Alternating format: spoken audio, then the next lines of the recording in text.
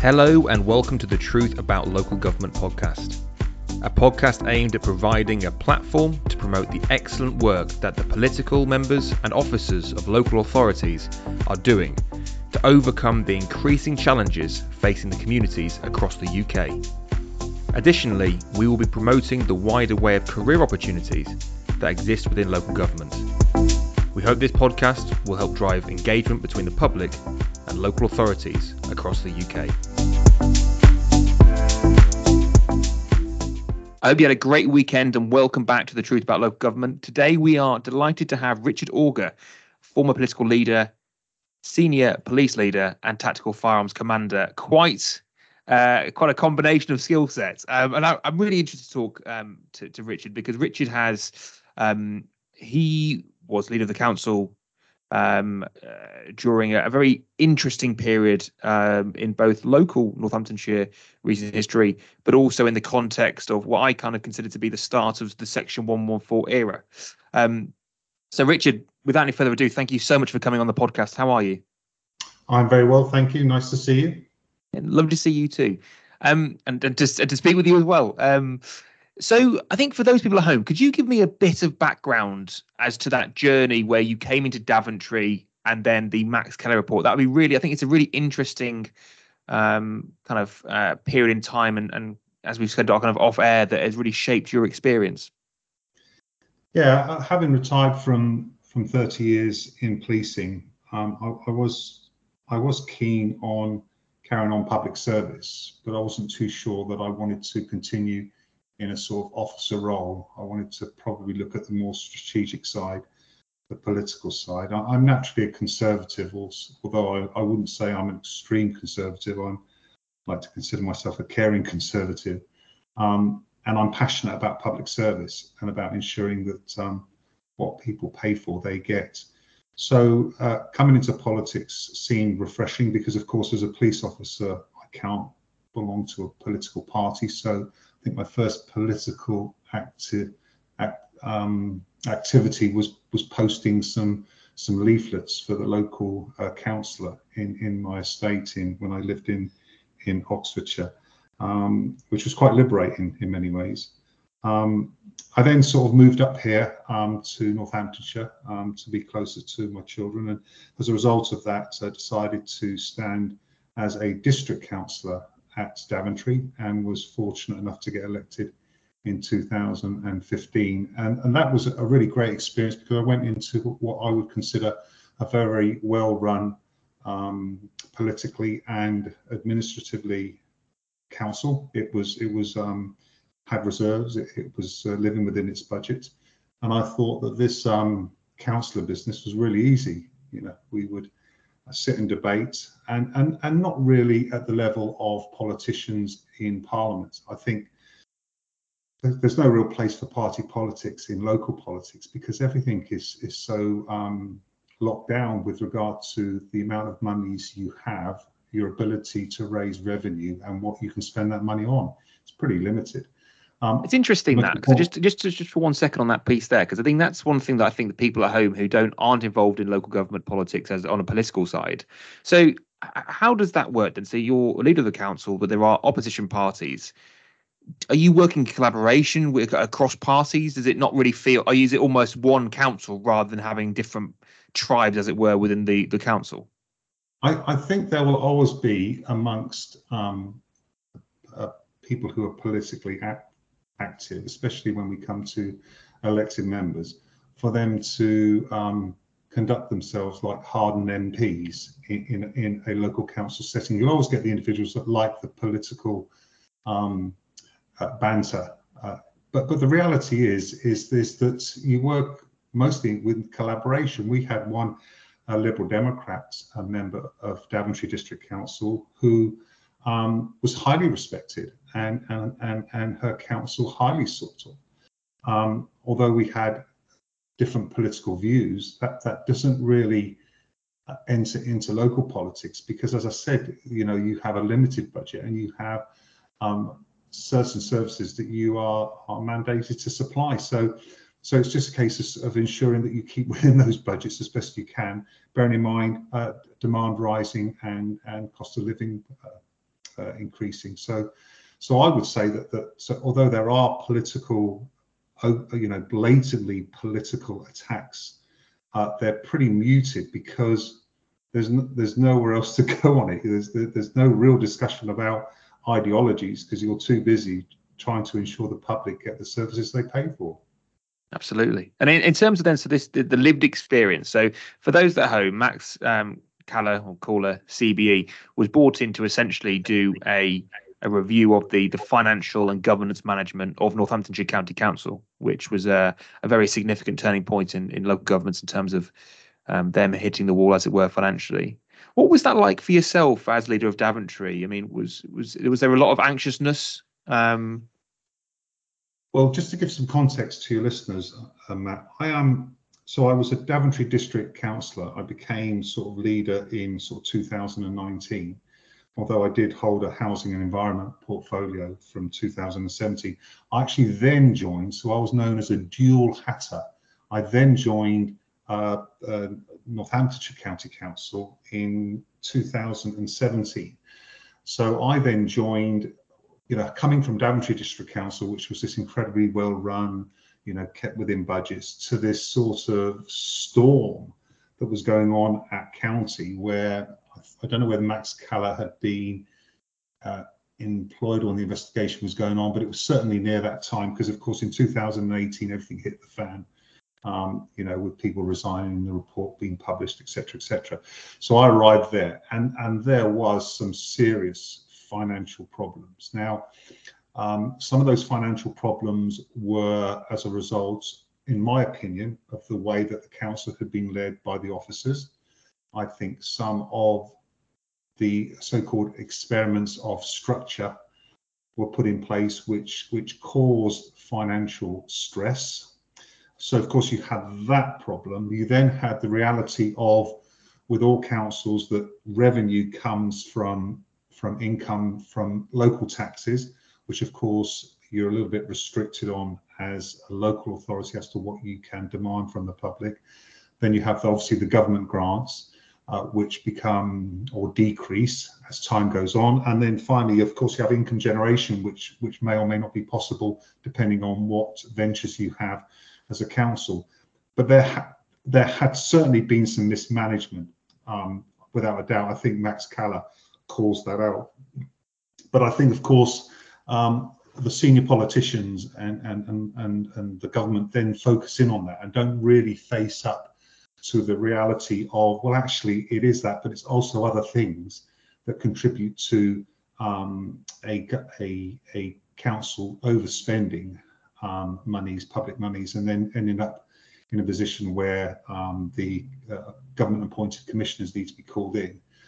There isn't just one cause, but unfortunately for Northamptonshire, mismanagement was there, and of course everyone then focused in on that, and then people were sacked and the commissioners came in.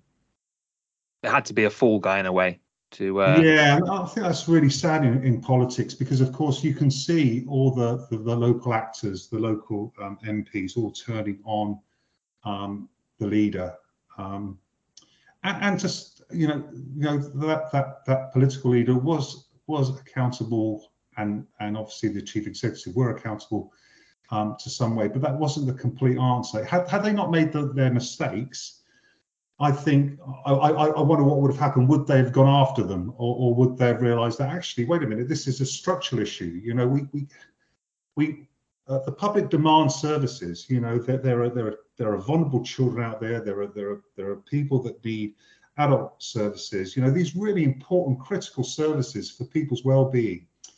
And then we have a funding process which is short-sighted. It's the government trying not to give as much money as they can, or not to tax the people as much as they can. Of course, being a Conservative, I don't necessarily believe in low taxes. I believe in fair taxes for the rich, for the middle income, for the poor, for business.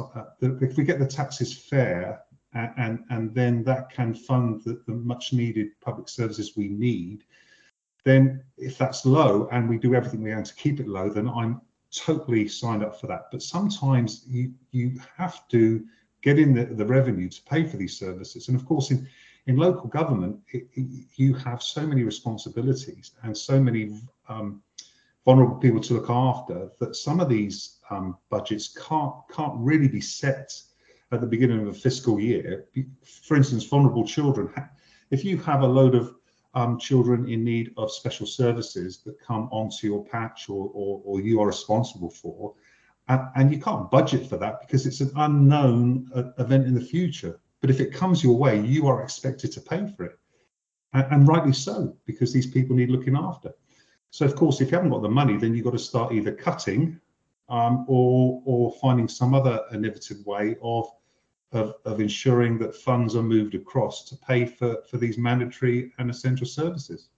I think the thing for me is, and the message is the same with everyone I speak to, regardless of their political political kind of stance, their position, is the financial status and health of a lot of organisations and local government across the UK is so it's tiptoeing on the edge. It's on a knife edge, and like you said there, things that are unexpected that come in have the potential to completely, put a council into financial disarray. I don't know enough, or I've only read the very minimal amounts about this. But what you're seeing with the cement at the moment with schools, so for councils that still, retain responsibility for the schools, etc., in their area that haven't been academised, that cost could be absolutely ginormous. But again, I think one of the things, and I want to go back to what you said there before, we were talking about the accountability and where blame was laid at Northamptonshire. I think sometimes the difficulty is when there is it's very difficult to relate to the public, and there is almost a feel that the public want to know why this has happened. But because sometimes I think it's difficult it's not a simple answer. A lot of the information, which I think is relevant to provide a well-rounded answer, isn't given. And I think that's one of the questions: how do you relay information to a community on complex issues where people are busy and have their own lives? And it's a really challenging one. There's not a simple answer to that. But that's one of the reasons why as well that I wanted to do this podcast, Richard. So was that, people who don't work in local government can understand the complexities and actually the toll it takes, because it must take a huge emotional toll on both the political and officers that you saw and worked with there, in terms of, trying to keep a sinking ship running, because that it's not necessarily the politicians or the officers that will be affecting their personal life if the organisation was to not be able to deliver some frontline services. It's the most vulnerable. It's the children in care. It's adults in the community that need supported living. It's schools with people providing education. Those are the people that really struggle when councils can't deliver frontline services. They can, and going back to that point about the balanced reasons for why councils fail.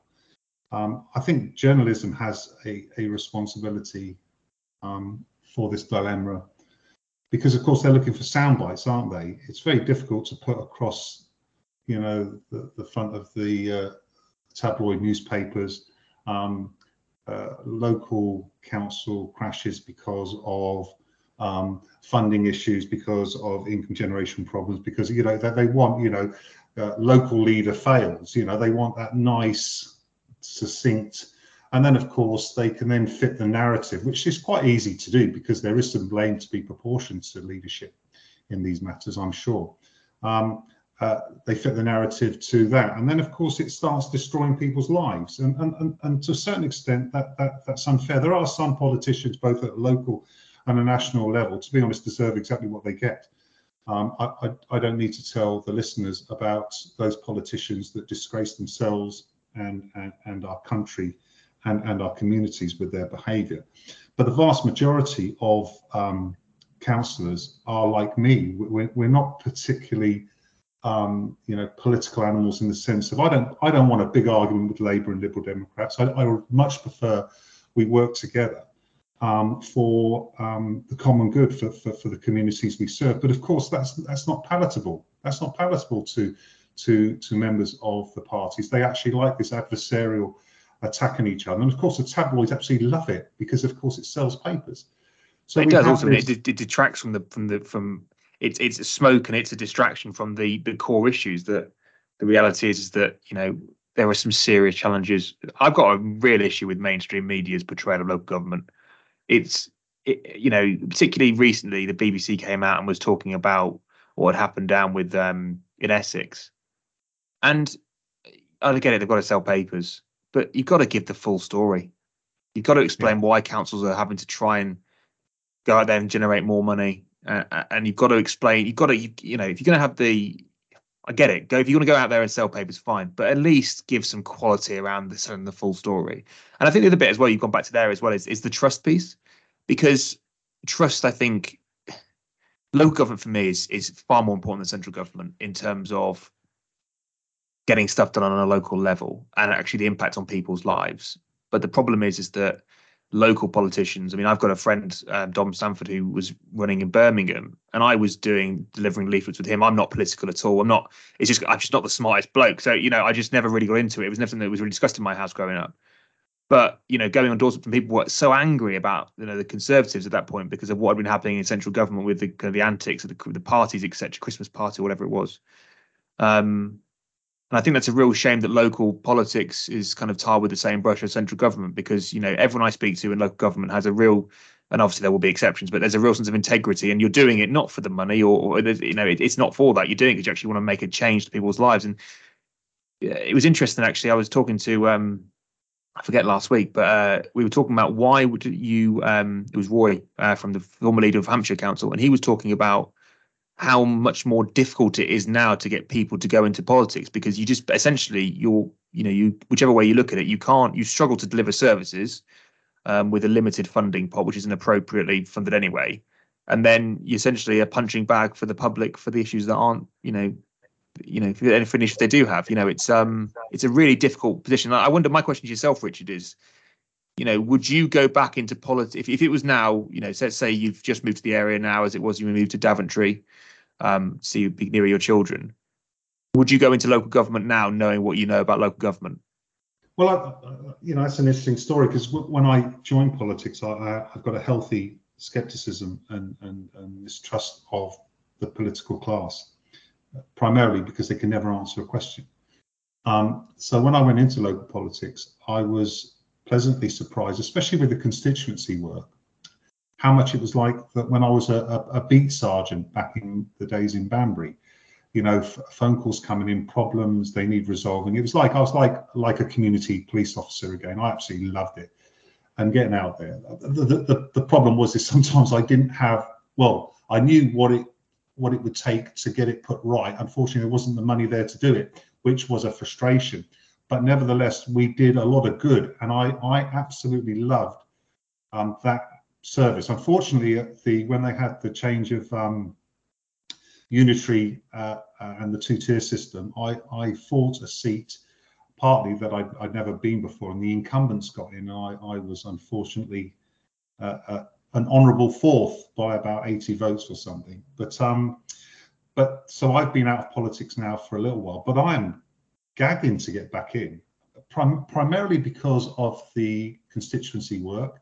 It almost forces you to do community service rather than trying. I do voluntary stuff, but it's a nice way of having a constant influx of work to do in the community with people's problems and helping them resolve them and putting them in contact with the right departments, making sure that they're getting the services they pay for. So I'm really looking forward to that. My issue going back into politics, do I want to take up a leadership position?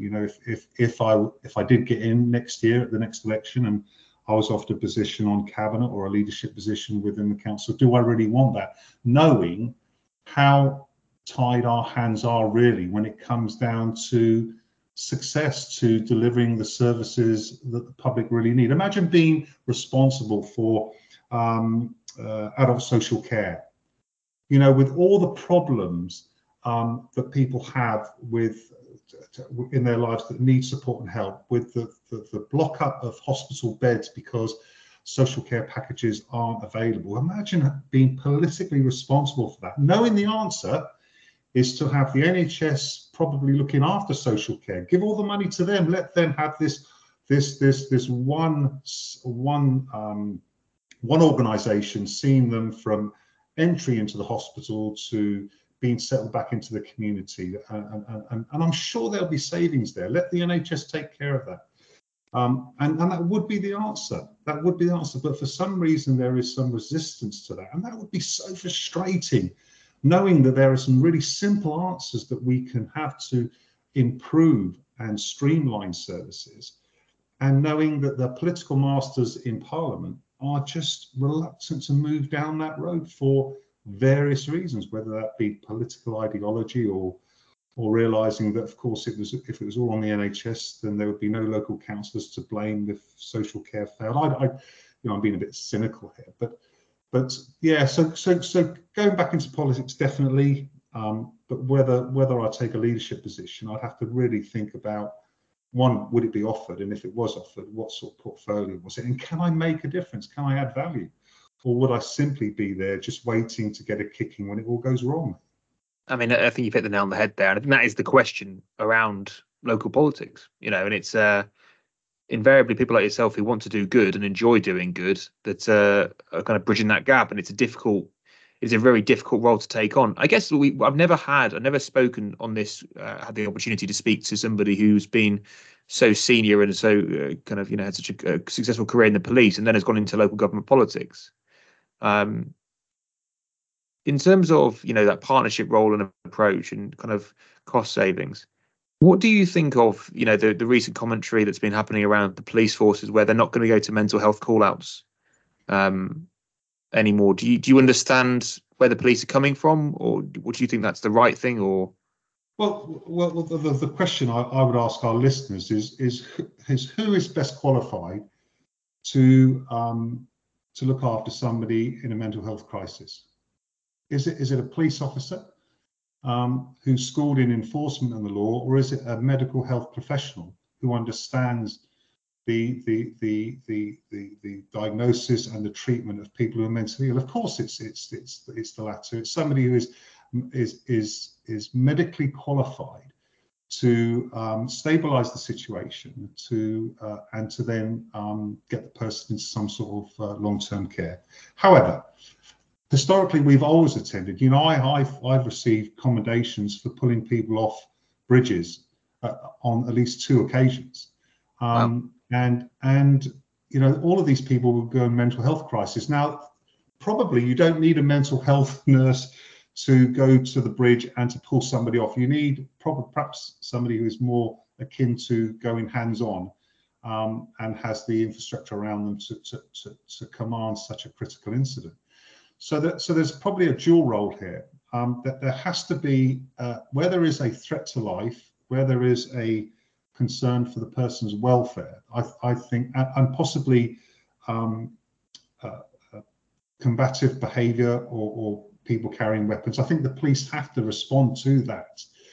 With regard to a lower key mental health issue, then surely that's got to be down to the NHS.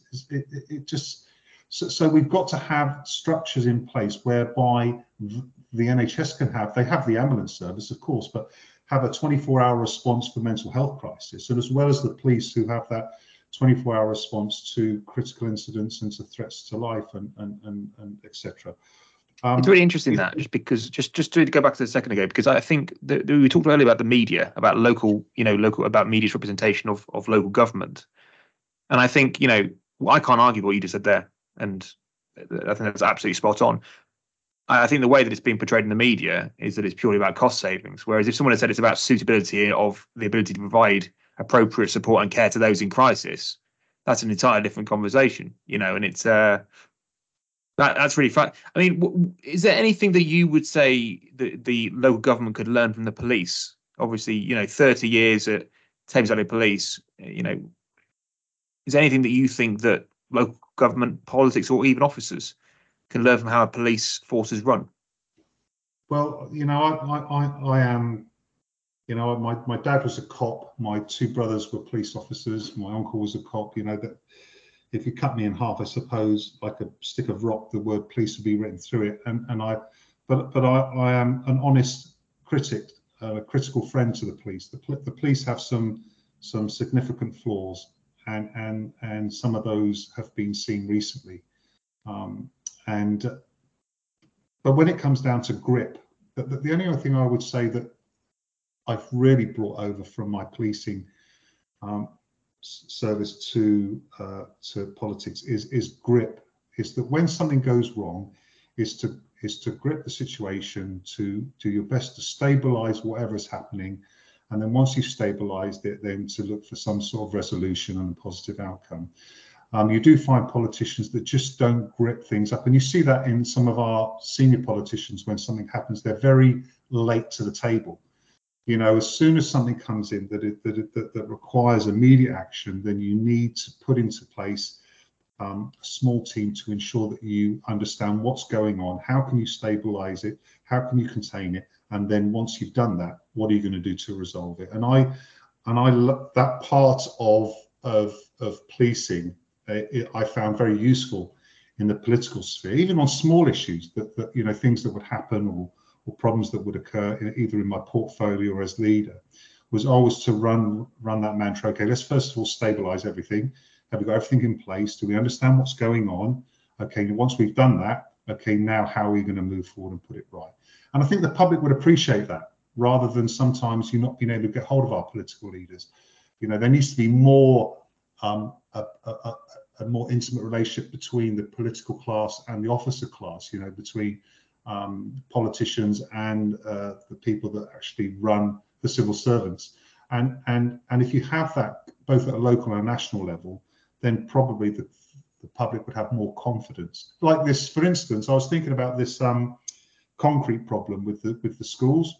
I was thinking, if I was the schools minister, I immediately would set up a command centre in Whitehall, somewhere in Whitehall, and I would establish, okay, first of all, how big is this problem? Right. And I would have a little command and getting all the intelligence and information about what is the scope? What do we need to find out? How do we stabilize this? And once and it would go 24/7 until we have gripped up the situation. Once we've stabilized it, we know how big the problem is. We can then start thinking, okay, now how are we going to resolve this? And then once you've covered what is the worst possible thing that could happen, I would suggest that is a building crumbling on children. Once you've covered that and everything is stabilized, you've then got time to think about, okay, well, how are we going to put this right? Where's the money going to come from? What's the time scale on it? But at the moment, we don't really know how big the problem is and is it stabilized? And there's no one in government who is leading this saying, I'm on charge of this. I'm running a command center, a critical incident room, and we are gathering all the information intelligence we need, and we are updating the public on a regular basis on how we're getting on. I know absolutely. Yeah, I like it. I like it. I think it's the inaction that causes so much frustration. Even if you only could, if you went with this resource is what we can do with this amount of time, but we've dealt with it as you know we've dealt with it. You know, it's absolutely spot on. But conscious, I've loved our conversation this morning, Richard. It's been generally a great way to start the week, and I just thank you for your honesty and integrity, and for your service to the police and to local government. It's you're an absolute credit. So thank you so much for that. Thank you, Matt. Those at home, you've been listening to The Truth About Local Government. It's been myself and Richard Auger. Have a great day.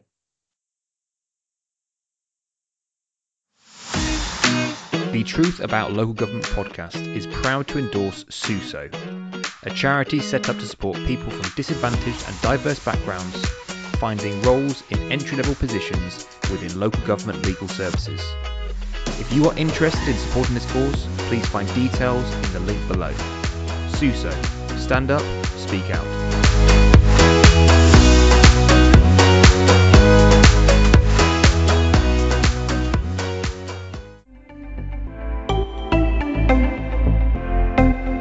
You have been listening to the Truth About Local Government podcast. Remember, your local council does some amazing work, but you can help. So remember to vote and be engaged with the work they're doing. If you like this podcast, please like, share, and give a 5-star review. If you would like to feature on the podcast, have any shout out of excellent work being done by a local authority, or have any topics you would like covered, please email me at truthaboutlocalgovernment@gmail.com. Truth about local government. Local government is at the heart of what we do.